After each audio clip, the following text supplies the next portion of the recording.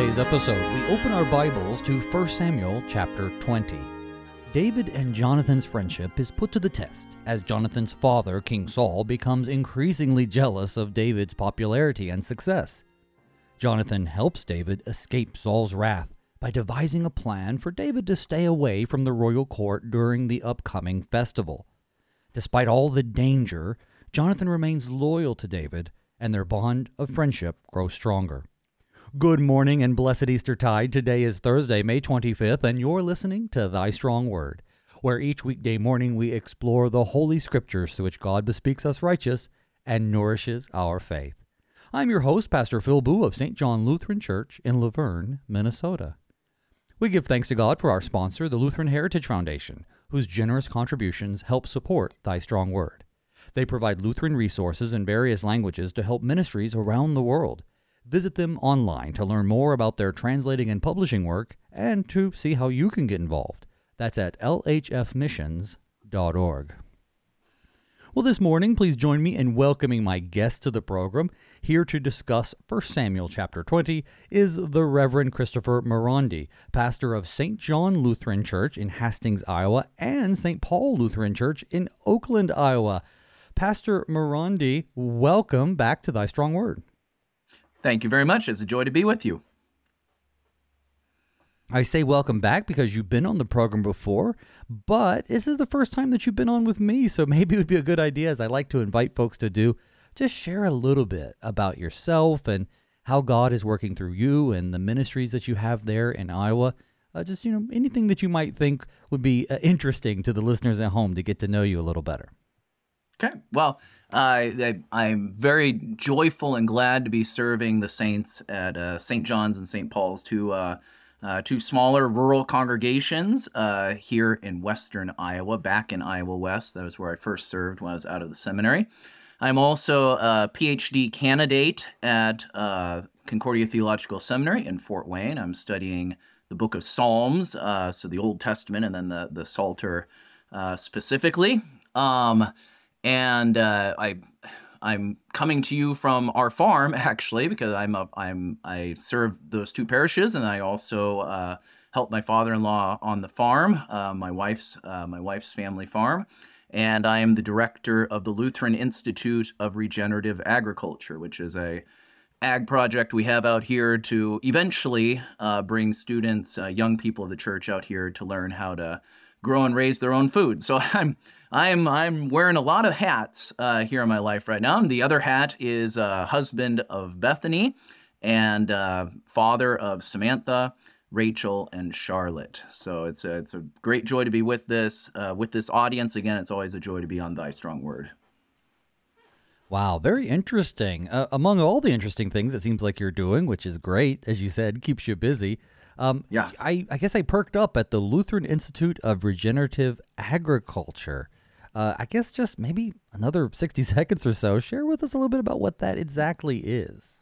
Yeah, I'd invite folks to check out our website. It's lutheransinag.org, all one word, lutheransinag.org. What we're establishing here in the hills of southwest Iowa is a farm that is going to be kind of a lab, so to speak, to bring in young people of the church, college students, maybe kids that are before college, maybe kids right after college, those in the summer, those who have come out for a full year apprenticeship. And the goal is to teach them small scale, farm to table, if that's a term people are familiar with, small scale agriculture. And it's the kind of agriculture that they can use to grow food in their backyard, if they are blessed to have an acre, 10 acres, 35 acres, or more, to feed their own families and to feed their communities and their congregations. So we're trying to equip the young people of the church with the skills to provide for both themselves, their families, and their communities. And in addition to that, because of the academic credentials that the Lord has blessed me with, in addition to the agricultural component, we're actually going to be also doing some classical education. So I'll be teaching courses in theology. I'll be teaching courses in the arts, in literature and history, the scriptures, of course, and potentially, if people want it or need it, Latin and even German. I'm actually doing German with our first apprentice, summer apprentice this coming summer. So we're incorporating. I like to say it's classical agriculture and classical education molded together, and we're really, really pumped about the future of our project here and what the Lord is going to do here. And a lot of folks around our synod are very excited about it. And I'd encourage the listeners, if you want to learn more, go to the website, www.lutheransinag.org. Oh, that's great, and great information too. I'm already on the website, so I'm checking it out myself. I encourage people to head to that. Where I'm at currently, which is in southwest Minnesota here, I have lots of farmers who are parishioners, but I have one or two who are actually specialize in that concept of regenerative agriculture, and I think that's why it stood out to me. I'm definitely going to, if they're not already familiar with you, I'm going to pass your information on. They might be interested in learning more about what you do. Awesome. But today, the task at hand is chapter 20 of 1 Samuel. We are a little bit into King Saul's kingship, and, well, we're already starting to see some of the negative things that Samuel said would come to pass. In focus here, though, is David and his relationship with Jonathan, the son of the king. We know that David, of course, has already been consecrated to be the king of Israel, and, of course, his I would say his exploits, so to speak, have already become renowned throughout the kingdom. And, well, Saul is a jealous man, and that's at least at part why Saul is not exactly on good terms with David. But regardless, what we learn today is going to be another interesting way in which God is going to touch our lives. But, brother, I think it might be a good idea, before we dive into any of the text or anything, to begin together in prayer, and I invite you to lead that prayer. Let us pray. Lord Jesus, your ancestor according to the flesh, King David, he was one who was persecuted, who was rightfully anointed king, but yet felt great opposition throughout his life, foreshadowing the work that you would do. For you came as our king. You were anointed at the Jordan River, and you went forth and were opposed and were persecuted, even unto death, fulfilling the prophecies of Isaiah, fulfilling David's own prophecies in the book of Psalms. We ask you, O Lord, that you would be with us as we study Israel's great king, who is only great insofar as he pointed to you. We ask that you would bless our time together in your word, that we would always receive nourishment from that great spring. In your holy and precious name we pray. Amen. Amen. Well, last time we were together, we discussed, Saul trying to kill David.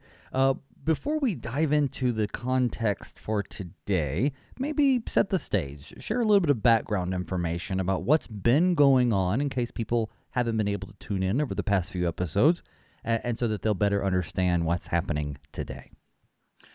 Yeah, it's I was reflecting as I was preparing for today how, other than Jesus himself, and it actually might be, if you count up the verses, we probably have more data on the life of David than of any other biblical character. And we have chapters and chapters of his life recorded for us.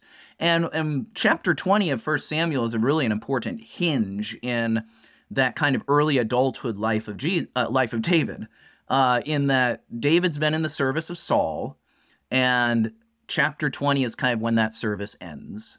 And finally, the tensions between him and Saul get to the breaking point, and finally, he's gone. He leaves, and then we have kind of the Robin Hood period of David's life, where he's running around with his mighty men, with this group of mercenaries, and doing various acts and deeds before eventually he becomes king. So this is a very important hinge chapter in the life of David. As you said, David has been anointed king, but it hasn't seemed to do any good. It reminds me of, say, Jacob. Jacob received the promise, yes, fraudulently, but he received the promise from Isaac, his father. And then what's the next thing that happens? He gets kicked out of the house. And that pattern we're seeing again here. David is anointed as king, and you expect it to just be one grand victory procession. And in some ways it is. He is a victorious man in defeating Goliath and leading Israel's armies, but he has the king for an enemy. And Saul will not let up while he's in his service. And then after chapter 20, he will not let up after David leaves his service. So we're at a very important moment in the life of David. Well, let's get into that moment then. I'm going to start with verse 1 of chapter 20 from the English Standard Version, and we'll read a little ways, and then we'll take a pause and talk about what we've read. Here we go. Then David fled from Naioth in Ramah and came and said before Jonathan, "What have I done? What is my guilt, and what is my sin before your father that he seeks my life?" And he said to him, "Far from it, you shall not die. Behold, my father does nothing, either great or small, without disclosing it to me. And why should my father hide this from me? It is not so." But David vowed again, saying, "Your father knows well that I have found favor in your eyes, and he thinks, do not let Jonathan know this, lest he be grieved. But truly, as Yahweh lives and as your soul lives, there is but a step between me and death." Then Jonathan said to David, "Whatever you say, I will do it for you." And David said to Jonathan, "Behold, tomorrow is the new moon, and I should not fail to sit at the table with the king. But let me go, that I may hide myself in the field till the third day at evening. If your father misses me at all, then say, David earnestly asked leave of me to run to Bethlehem, his city, for there is a yearly sacrifice there for all the clan. If he says, good, it will be well with your servant, but if he is angry, then know that harm is determined by him. Therefore, deal kindly with your servant, for if you have brought your servant into a covenant of Yahweh with you, but if there is guilt in me, kill me yourself, for why should you bring me to your father?" And Jonathan said, "Far be it from you. If I knew that it was determined by my father that harm should come to you, would I not tell you?" Then David said to Jonathan, "Who will tell me if your father answers you roughly?" And Jonathan said to David, "Come, let us go into the field." So they both went out into the field. And taking a pause there at the end of verse 11, take us through what's going on here. There's quite a bit of information here, but essentially, it seems like David's saying, your dad wants to kill me, and Jonathan is a little surprised by this, saying, no, if dad wanted to kill you, he would have told me. What are we to make of this, brother? Jonathan seems a little bit naive, doesn't he? Exactly. Things have been trending in this direction for quite a while. But yeah, you have to understand, and certainly I think whether we've ever been, hopefully most of us have never been in quite the same sort of situation. But when you're between two people you love, Jonathan is trying to hold it together, trying to keep the peace. He's trying to be an obedient son. Fourth commandment thing, honor your father and your mother, okay? But he's also trying to be a dear friend. And as he's going to emphasize later on in the text, Jonathan understands the word of the Lord. He understands that David has been anointed king, and that he's not going to mess with that. Even if his father doesn't quite seem to get it, he's not going to mess with that. So he has those kind of dueling loyalties that are putting him in turmoil. So we should have a little bit of sympathy for Jonathan. If he seems to be straddling the fence, well, we can understand in a human sense why he would be in such turmoil. But again, he does seem a bit naive. And David is very adamant. Things are coming to a head here, and the violence it's either going to be, I'm going to be killed, or I got to get out of here. He's getting very close to that point, that this is not going to end well for myself. And David has a good plan. It really is a good plan. You sound out, and really the plan is for the benefit of Jonathan. I think David has a pretty clear sense that he's gonna have to get out of there, unless Jonathan finds out something quite different and strange. I think he knows that he's going to have to flee. But this is really for Jonathan's benefit. So Jonathan He sounds out his father. He's going to be convinced that his father hates David, wants David dead, and then he's going to have to say, "You need to get out of here. You need to get out of here, David." So again, yeah, it's a little bit for David's benefit because David wants to, have this kind of final decision out. But I think a lot of it is for Jonathan himself, so that Jonathan will have no more doubt of what's going on here. Well, I like that you're bringing that out for Jonathan's benefit. Whether he has this naivete or whether, like you say, he's straddling the fence or a little bit of both. I really can appreciate how it is to be caught between loyalties. And plus, when you love someone, especially if it's your father or your mother or something like that, it's hard for you to also see them as having done wrong or doing wrong or have the capability of doing things that are wrong. You always try to think the best of them. But as I look at this, though, I also think, well, David says to Jonathan that I'm going to go away, and if he misses me, then tell him that I'm going off to do this X, Y, and Z in Bethlehem, right? I'm going to go make a sacrifice for all the clan. Is David lying there? And if so, not that that's the only sin that David's ever done, of course, but is this a justifiable lie, or is this just sin upon sin? I don't know. How do we reconcile the fact that skipping this engagement and then perhaps lying about it isn't exactly what you would expect out of the one who is the man after God's own heart? Well, and sure, as you mentioned, the Bible does not present to us any cardboard saints.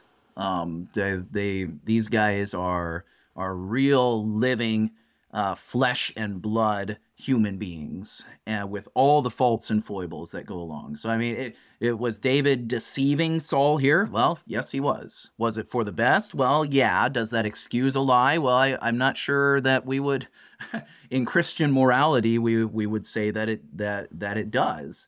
But the nice thing about the scriptures is that they don't try and give us these saints, that they're all, the only one who's perfect is Jesus. David's not going to reach to it. The patriarchs aren't going to reach to it. Jonathan's not going to reach to it. And certainly Saul didn't. And so, it was David deceiving in doing this? Yeah, he was. He thought he was doing it for the best. But it was a deceptive act.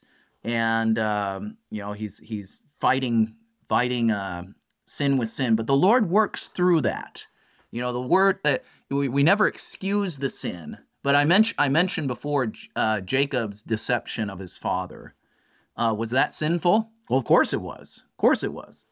God used it though, because the promise was meant to go to Jacob, and Isaac, his father, was actually sinning by wanting to give it to Esau. So in that whole mess of an account there, you've got sin on all sides, and the Lord is working His own will through it. So here is David deceiving? Yes. Is the Lord working through it? Yes, because the Lord wants to keep the line of David going. He wants to keep David going. And so he works despite and even through our follies. That does not mean that God endorses it. It does not mean that God is the author of a sinful act, but it does mean that He does work despite us and through it. He does it through all of us every single day. I like that term you use, cardboard saint, as if everybody's just one-dimensional, and that's so true. Sometimes what I'll say is we have to shake the gold off the icons, so that we can see these people as real people with real struggles and real foibles, as you said, and I think that's definitely in play here too. Another thing I think people might be curious about is verse 8, where he says, "Deal kindly with your servant, for you have brought your servant into a covenant of Yahweh with you. But if there is guilt in me, kill me yourself, for why should you bring me to your father?" So it appears here that David's proposing sort of an alternative to this plan. Basically, if you know, or maybe you're holding back, that I do deserve death in some way, I would rather you take my life than your father. I don't know. What do you think here? Am I reading something into it that's not there, or no, how would you understand that? Yeah, I think that is correct. David is asserting his innocence here. Now, he's not asserting that he's sinless, but he is asserting that I haven't done anything against Saul to deserve death. And if I have, I mean, if there's something that I'm overlooking, or if I am really wicked and I've been papering it over here, and I've been trying to undermine the king or whatever, and I'm a traitor, well then, Jonathan, you as the Prince of Israel, you take justice. You do your office. But you know, Jonathan, that I have not. You know, Jonathan, that I've been a servant of your father, and that even though I've been anointed as the next king, I have not taken that by force. And indeed, you remember to the very end of Saul's life, he does not take that by force. He spares Saul's life on a number of occasions. In another act that we may consider perhaps morally dubious, the man who kills Saul comes back expecting a reward from David, and David strikes him down. David is very, very conscious of not raising his hand against the Lord's king. He knows that the Lord will take care of it and will get him in position. And his concern is essentially to stay alive until that time comes. Well, and again, I don't like to jump to the New Testament or jump to Jesus too soon before it's necessary, but we actually see that same behavior in a small way from Christ himself. He was working according to timing, and there were plenty of opportunities where, had he let the crowds have their way with him, he would have been killed. But we think of them taking him to in what was that, Nazareth, where they take him to the brow of the cliff and they're going to throw him off, and he kind of passes through them. He escapes their hands a couple of times. It's almost like, and I don't want to simplify it, but it's almost like he's just trying to stay alive until the point at which the time appointed has come. Yeah, the appointed hour is an incredibly important theme in the Gospels, and that Jesus is going to wait until that time, until the proper time has come. And if people, he's going to, again, remain alive until that proper time comes. And it is echoed here by David that the proper time is coming, not necessarily for David's death yet, but for his ascension onto the throne, which is what the cross is anyway. The cross is an ascension up to the throne. It will come in God's own timing, and the job of David, the task given to the Christ, is to be faithful until that time. We haven't talked about it since chapter 18, but this covenant that they entered into with one another, could you just as we head into the break here, could you remind the listeners a little bit about what exactly that is from 1 Samuel at the very beginning of chapter 18? Yeah, I'll just read the verses real quick. Then Jonathan made a covenant with David because he loved him as his own soul. And Jonathan stripped himself of his robe that was on him and gave it to David, and his armor, and even his sword and his bow and his belt.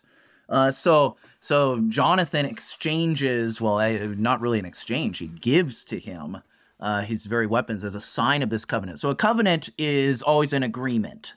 And when it comes to God, there are agreements that God has with his people that are bilateral, where God pledges something and his people pledge something.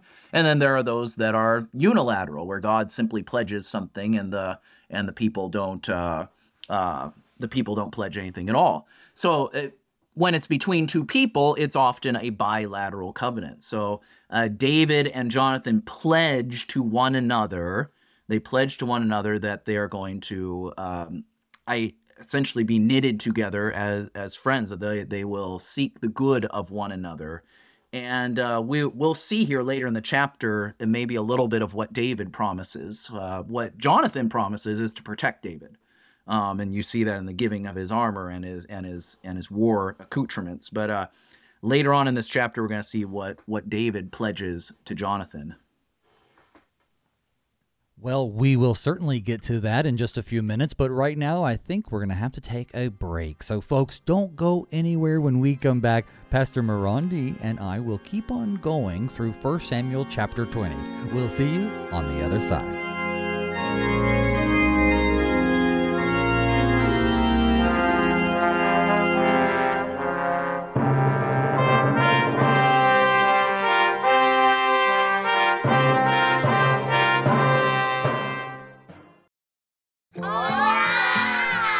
These are the voices of young Lutherans in Mexico City, children who are excited to learn more about their Savior, Jesus.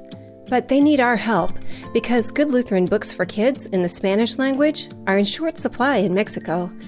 To learn how you can help tell Spanish-speaking kids everywhere about Jesus in a language they can understand, go to the Lutheran Heritage Foundation website at lhfmissions.org/Juan 316.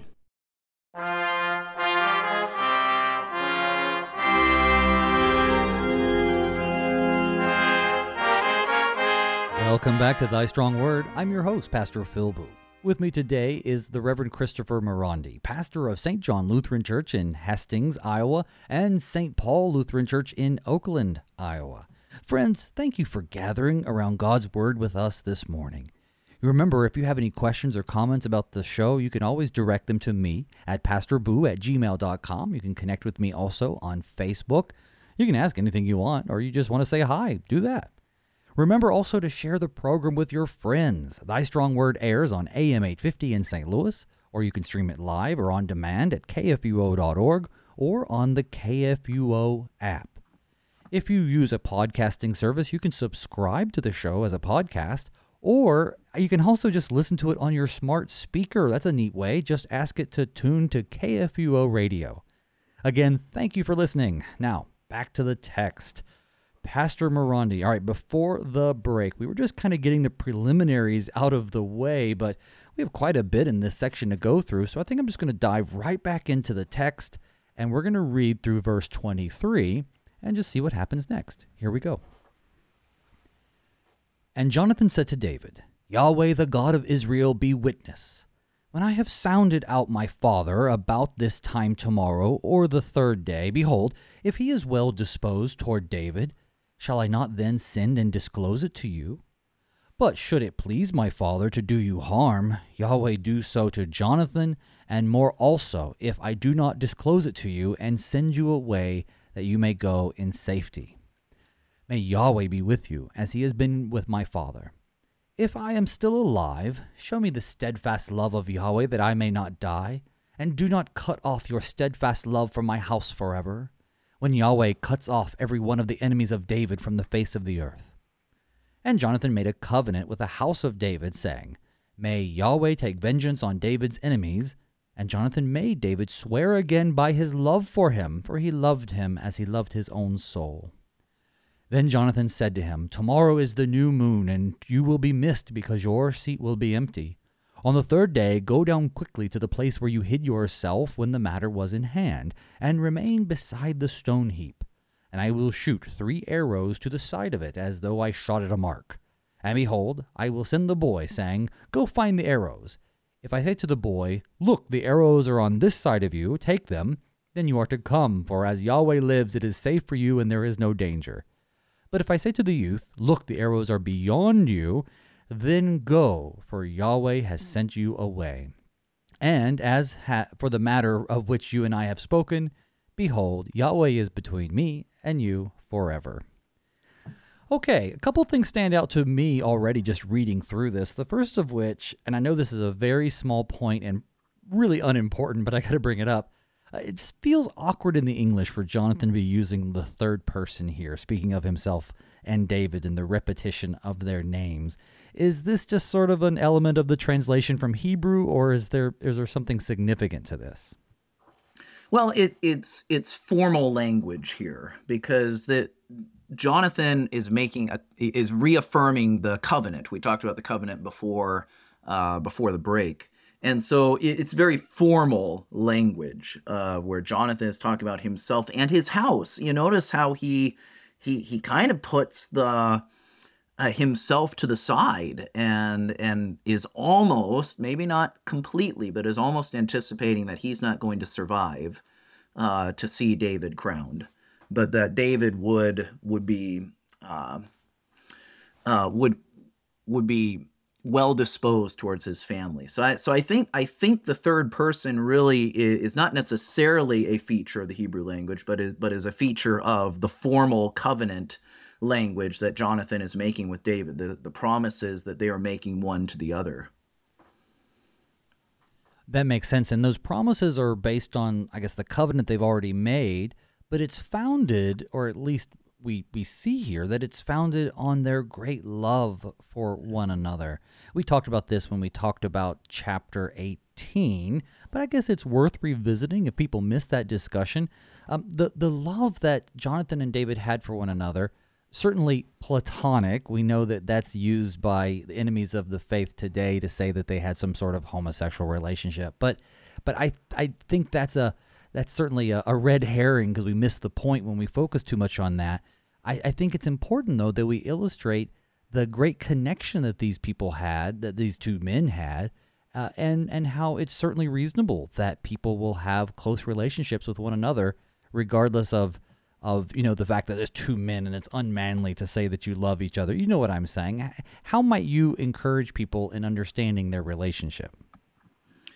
Perhaps one of the great tragedies of the red herring you mentioned, the popularization of homosexual relationships, is that men are no longer allowed, so to speak, to have this kind of strong friendship towards one another. And I think men need that. Women need strong friendships with one another as well. So it's an unfortunate thing. It's a tragic thing that you can't see two men who can be knit together in, and even the word used here is love, and automatically our culture thinks of sexuality, and that has nothing to do with it here. This is two men who are knitted together in the deepest friendship, and we should celebrate that. We should rejoice in that. We should encourage people to have deep, meaningful friendships with one another. David and Jonathan, their great love for one another extends then beyond them to the generations that come out after, and it's simply a great example for us of men. And like I said before, even women need that relationship with other women. Friendship is important. It's a big deal. We are way too isolated in our world today, and so to extol the value of friendship, I mean, we can't say enough about that in the church. I agree with that wholeheartedly. And David's faithfulness is on display not just here, but even in the future. After we finish 1 Samuel, we're going to go right into 2 Samuel. It's going to be still quite a bit of many weeks away. But when we do, we're going to find that he upholds what he says here in verse 15, or what is said here by Jonathan, actually, in verse 15. Do not cut off your steadfast love from my house forever, when Yahweh cuts off every one of the enemies of David from the face of the earth. So pointing forward, we see that David honors this even after Jonathan's death. He doesn't kill every descendant of Saul. Again, that comes to pass, which, again, I guess we don't know in the moment, in the current context, but I guess now having the privilege of living on this side of the history, we see that David is faithful to this covenant that they make together. Yeah, and Jonathan this, in a sense, is a little bit gloomy for Jonathan, because in making this promise, he says, the Lord show vengeance. How does it go? When the Lord cuts off the enemies of David from the face of the earth, may the Lord take vengeance on David's enemies. Well, if things go the way that David thinks they're going to go when Jonathan does his little investigation tomorrow, the enemies of David are going to be his own family. And so Jonathan is understanding the gravity of this. And so this is an incredibly solemn promise. And it's essentially, I'm not sure that I'm going to make it out of this alive, but be faithful to my family. And as you said, looking back on the history, David keeps that promise. He does show mercy to the son of Jonathan. So speaking of the plan, when verses 18 and following, we lay out the plan, one of the things I have historically thought, even when I was a kid, having this story read to me or when I read it growing up, this plan seems convoluted. And who am I to say that it's a good or a bad plan? It's the one they came up with. But the whole, I'll shoot it here and I'll say a certain word. But I guess it is what it is, as they often say around here. I don't know. Is the plan convoluted? I guess I find it kind of funny that Jonathan, as we'll see in a little bit, Jonathan actually does the plan, and then David gets up and runs over to him, and they talk. So it's kind of like, what was the point of shooting the arrows in the first place? I mean, there's symbolism here, of course, that if the arrows are short of the mark, and then just pick them up and come on back into the house. But if it's beyond, then run. And so, yeah, again, the Lord doesn't give us plastic, cardboard cutout saints. If the plan, I don't think we're, treading on God's word to say that Jonathan, the man, maybe had a little bit of an interesting plan here. I mean, it makes good. I mean, it certainly is dramatic, but it's it is. Again, David gets up from the rock heap and runs over, and they talk. So, but the symbolism is there. I mean, it's this: I shoot the arrows, and you should fly. And that is eventually what ends up happening. Well, I tell you what, let's look at then verses 24, and you know what? It's quite a bit, but I think I'm just going to go through the rest of the text, and then we'll head back if we need to. So 24 through the end of the chapter, which is verse 42. Here we go. So David hid himself in the field, and when the new moon came, the king sat down to eat food. The king sat on his seat, as at other times, on the seat by the wall. Jonathan sat opposite, and Abner sat by Saul's side, but David's place was empty. Yet Saul did not say anything that day, for he thought, something has happened to him. He is not clean. Surely he is not clean. But on the second day, the day after the new moon, David's place was empty. And Saul said to Jonathan his son, "Why has not the son of Jesse come to the meal, either yesterday or today?" And Jonathan answered Saul, "David earnestly asked leave of me to go to Bethlehem. He said, 'Let me go, for our clan holds a sacrifice in the city, and my brother has commanded me to be there. So now if I have found favor in your eyes, let me get away and see my brothers.' For this reason he has not come to the king's table." Then Saul's anger was kindled against Jonathan, and he said to him, "You son of a perverse, rebellious woman, do I not know that you have chosen the son of Jesse to your own shame, and to the shame of your mother's nakedness? For as long as the son of Jesse lives on the earth, neither you nor your kingdom shall be established. Therefore send and bring him to me, for he shall surely die." Then Jonathan answered Saul his father, "Why should he be put to death? What has he done?" But Saul hurled his spear at him to strike him. So Jonathan knew that his father was determined to put David to death, and Jonathan rose from the table in fierce anger and ate no food the second day of the month, for he was grieved for David because his father had disgraced him. That's the end of verse 34. I know I said I was going to read to the end, but I think I have to stop because a couple of things just jump out at me that I don't want to forget. So we have what David thinks is going to happen happens. And I love how we're given insight by the Holy Spirit, whoever wrote 1 Samuel, to tell us that the king just figured the first day maybe he was ceremonially unclean and he couldn't come, but the second day he's mad. Does Jonathan, as the son of the king, it almost sounds like he has some sort of position that David could have come to him and asked for an excuse. Does Jonathan have authority in the kingdom of Israel at this point? Well, I mean, he's a prince of Israel, and I'm no expert in the the kingly practices in Sure. God's chosen people, but it reminds me a little bit of the parable of the prodigal son. The older brother, one of his responsibilities, and again, this is not necessarily explicitly in the text; it's kind of a cultural thing that we learn from study of the ancient Near East. But certainly in that case, when there's a party going on in the house, the older brother should have come in and should have run the party. That's his job, so that dad can, essentially hobnob with the bigwigs and be the gregarious, generous one.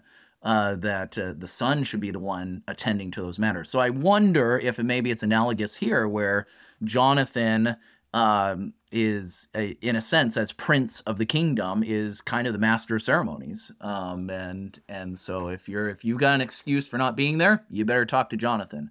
Probably Jonathan's a little bit easier to talk to than the king anyway. Right. Well, and he gets mad against Jonathan, right? Verse 30, when he's told that. I mean, I think his anger, we know just from, I guess, logic, that his anger is really against David, but now it's directed at Jonathan because of this. But I have to wonder, what did Ahinoam do, right? That's Jonathan's mom. So, You son of a perverse, rebellious woman. I in deference to the FCC here, is this the Hebrew way of saying SOB? I mean, you perverse, rebellious woman. Yep. I don't know that it necessarily is saying a whole lot about Ahinoam. Though, I noticed in the Lutheran Study Bible it said, well, maybe there could be some strife in Saul's household. I suppose that's possible, but I think it's really meant to be an insult directed at Jonathan. And how do you insult a man even today? Very deeply? Well, you go after his mother. And so that's what Saul is speaking in his hot anger here and really insulting Jonathan. That's why he comes up with such anger. And Saul's point is that, Jonathan, you are undermining yourself, because of course, even though Saul knows that David's been anointed as the next king, he wants his own line to be established. And so he wants Jonathan to be on the throne. And he says, you are not looking out for number one. And Jonathan, of course, isn't. Jonathan is looking out for the Lord's anointed because of the covenant that he's made with him. Jonathan has given up any of his own pretensions to the authority of the kingdom in order to pledge allegiance and fealty to the true king, the one who's been anointed. That verse 31 that you're speaking of absolutely stands out as an example of Saul's, just his disobedience from the Lord. Because as you clearly pointed out, it's not his to give. The kingship isn't his to pass on. And so I think it also reveals that somehow Saul in his thinking has like, well, once I kill David, obviously they're just going to want my line to continue. Yep. And this is so contrary to God's will, and it really gives us a distinction. In fact, I think in some ways it tells us that if for whatever reason Jonathan would have been next in line for king, if the kingship had not already been given to David, it sounds like Jonathan would have made a pretty good king. Yeah. He seems to be a pretty upright, very very much the opposite of his father, faithful to the Lord, and a good upright man. And I think you're exactly right. I've never really pondered that before, but you're right. I think he would have made quite a good king. This is illustrating a pattern you see again and again in the scriptures, that David has been given the promised line, the messianic line has been handed over to David with the kingship. And every time that the promised line has been threatened in the Old Testament, God acts. And here again, the promised line is threatened. The one who bears the messianic seed in his loins is being threatened with death. And Jonathan, one of the most unlikely of characters, Jonathan, the son of the king who is threatening that messianic line, is the one who saves it.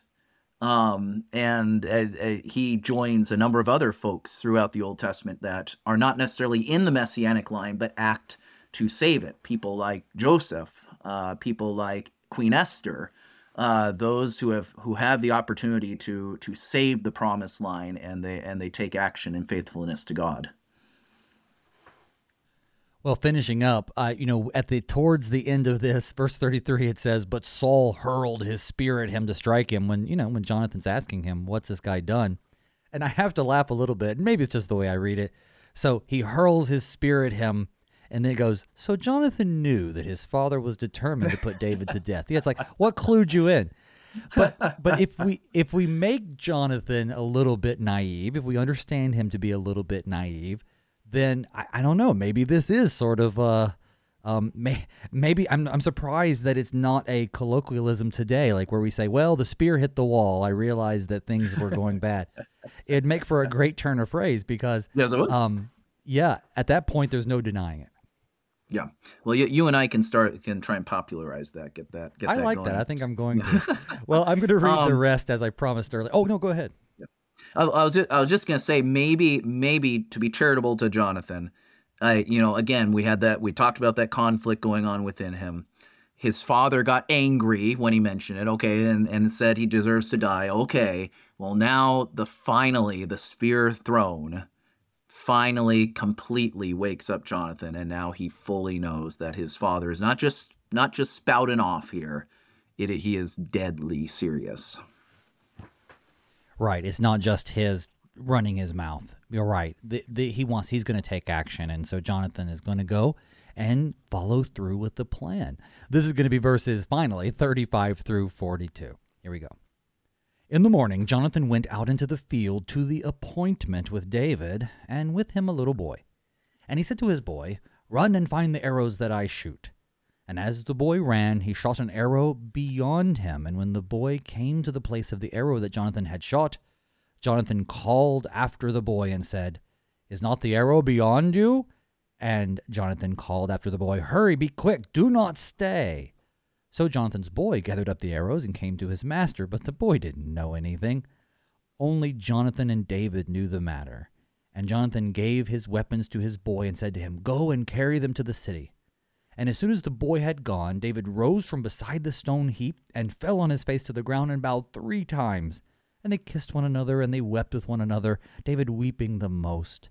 Then Jonathan said to David, "Go in peace, because we have sworn both of us in the name of Yahweh, saying, Yahweh shall be between me and you, and between my offspring and your offspring forever." And he rose and departed, and Jonathan went into the city. Yeah, I was thinking about the convolution of the plan, and, it really is actually a pretty clever plan because he's saying to the boy things that he's really saying to David. Run, go fast, quick, hurry. I wonder, and I wonder if, and I actually don't wonder that much. I think that when David just sort of throws out the plan, the boy's gone, this is sort of an excited utterance, what he's saying. It's basically all the emotions are running into him, recognizing what's going on, and he doesn't want to not say goodbye, and I think that's reasonable.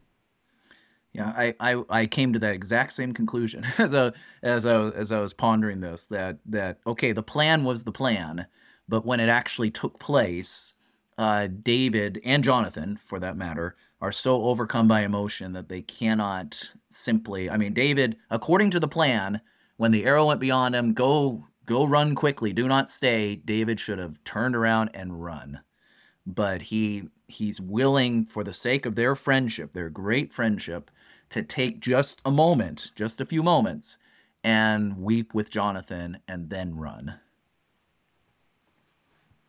We have just a few minutes left in the program, but I want to give those to you. Just anything else you want to sum up? I know there's so much in this text, but anything that the listeners should definitely take home from what we've covered today? Well, it's interesting that there's another affirmation of this covenant. The Lord shall be between me and you, and between my offspring and your offspring forever. And that's from Jonathan. In fact, David doesn't say a ton in this text. It's really Jonathan who comes up with the plan, who speaks the words of the covenant, that sort of thing. The Lord be between me and you. And that reminds me of how we should all look at each other. If we're talking, we've gone over a lot of themes here, the messianic themes that are here, but friendship. And I'm reminded of St. Patrick's breastplate, right? Christ before me, Christ behind me, Christ beside me. I can't remember all the other directions, but Christ essentially surrounding me. And when Christ surrounds me, then anytime I look at my neighbor, I see Christ. The Lord shall be between me and you, and between my offspring and your offspring forever. And if we look at our neighbor and see Christ, that's going to have a profound influence on how we treat our neighbor. and what we say to them, what we do to them. So Jonathan and David placed the Lord between them, so that when they looked at each other, they saw the Lord and God that they both worshipped. And that is a good way for us to think through, both with our nearest and dearest friends, but also any of God's creatures, God's human beings, the crown of His creation that He has made, to look at them and see Him.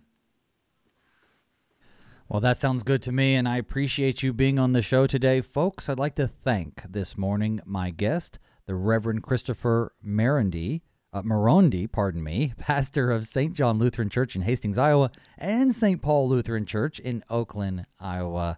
Pastor, thanks so much for being on the program. You're very, very welcome. It's been a joy.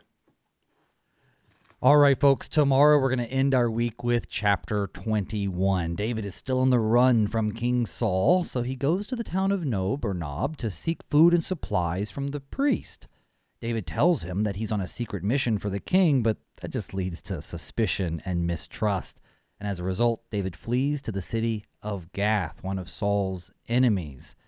But even that real soon becomes a liability, and he narrowly escapes by pretending to be insane. Whoa, lots of crazy themes and things going on, but all of them are from our Lord for our edification. So join us tomorrow for chapter 21.